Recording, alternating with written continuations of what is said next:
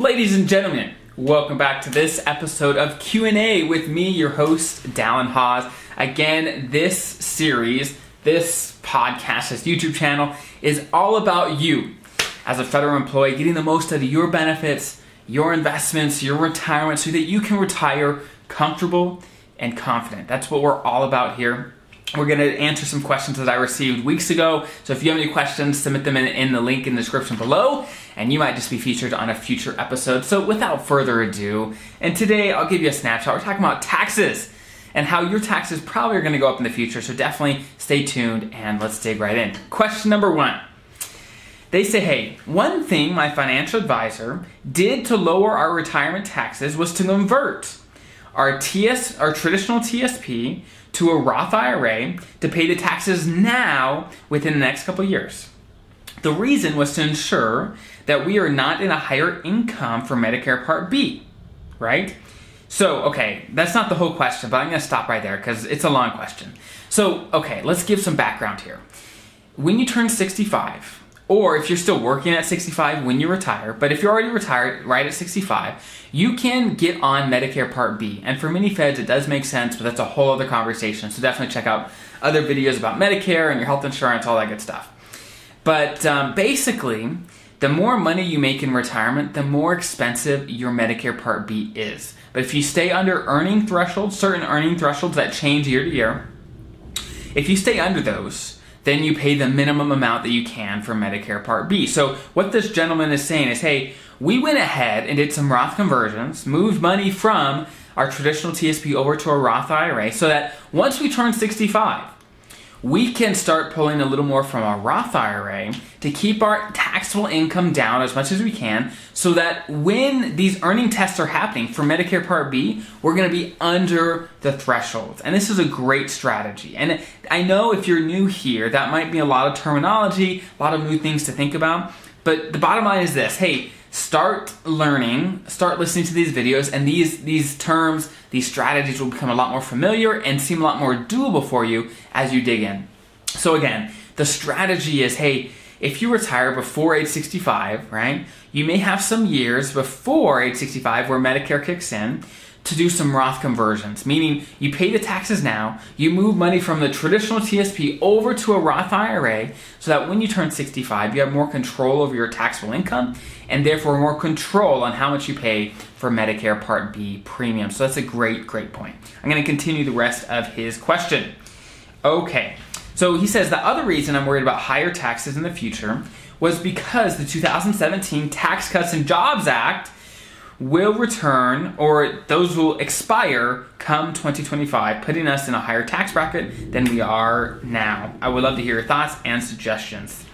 So these are both phenomenal points, and taxes in retirement is a huge, huge deal. You definitely want to think about this. So he's totally right. The 2017, basically the big tax law that changed the last few years of taxes is set to expire at the end of 2025, right?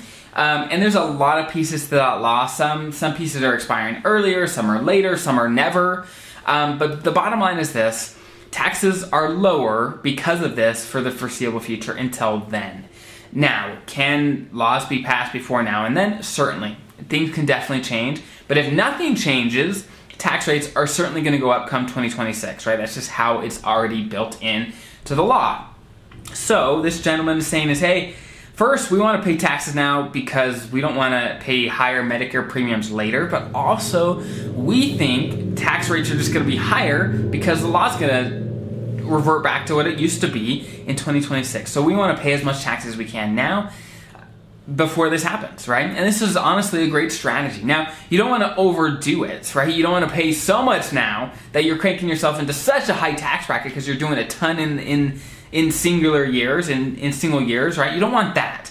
But assuming you don't do that, yeah, I think it's a great plan. Do Roth conversions, get money over to the Roth side or after tax side so that later you don't have to pay taxes. When things like Medicare come into play, maybe higher tax brackets, maybe RMDs, you have more flexibility. It's all about finding a balanced approach that works for you. So these are great suggestions. So whoever submitted this, I think it's great and definitely something to do for everyone, right? Depending on your situation. If you're retiring after 65 or different things that may not make sense, but food for thought. Okay, next question. They say, hey, thanks so much for your informational videos. I wish I had found them before I retired last year. But my question is this. I am single with no dependents, and I'm a federal retiree. I have a brother in another state and a lot of distant cousins, but no really close relatives, and I live alone. When I die, what will happen to my retirement and my TSP? What arrangements should I make, and with whom? Also, the same question regarding medical issues. If I need to go to the hospital and become incapacitated, who will make medical decisions for me? Thanks a lot. So this is one side. This is a great question. This is one side of financial planning that honestly doesn't get talked about a lot, even by me, right? Because there's so many other topics that are, I guess, funner to talk about. But when it comes to financial planning, estate planning is so crucial because we know life happens. We know things like incapacitation happens, we pass away, there's accidents, things happen, and you want to make sure that you're prepared, that you have your financial ducks in a row so that no matter what happens, you and your family are going to be taken care of. This gentleman is single, and so there's maybe no dependence there, but there's so many things that he can do to make sure that his money goes to where he wants it to go, that he has control over his money now and later, no matter what happens, right? So let's break down a couple of his questions here. The first question is, hey, what will happen to my pension and my TSP? So your TSP is easy. Basically, you can fill out a beneficiary form for your TSP. If you don't know how to do that, look it up on the TSP website or call the TSP. They'll walk you through it. You fill out a form. You say, hey, when I pass away, I want my TSP to go to this person.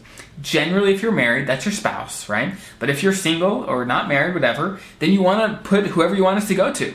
And when you pass away, it'll automatically pass straight to them. And so that's a great thing, right? Next, your pension.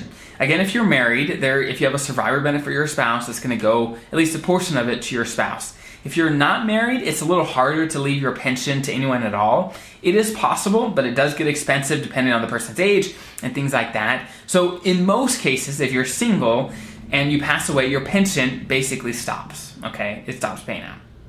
Next, the next question was about, hey, if I am in the hospital, I can't make my own decisions, who can make my decisions for me? And this is a great question. So there's a couple ways to do it, but basically if you sign medical directives, powers of attorney, these kinds of estate documents, then it allows whoever you appoint to make these decisions for you if you cannot, right? And so if you're worried about that, definitely get these in place. And honestly, even if you're not worried about it, get them in place. They are so crucial so that you don't put any of your relatives, your family members in uncomfortable situations where they're having to make decisions where they don't know what you actually want. Make it easy for your family. Make it easy so they know exactly what you want, and there are the documents in place to make it super easy for them to do that, to help you the best that you can if you can't make your own decisions, right? And it depends on the state exactly what documents you need, but look into it. It's medical directives, that's powers of attorneys, both financial and otherwise, basic estate documents, whether it's a will, a trust, all these things so that if you aren't around, things will happen the way you want them to happen. Your money will go to who you want it to go to. Or if you're incapacitated, that the person that you trust can make financial decisions for you so that your financial phase don't grind to a halt, right?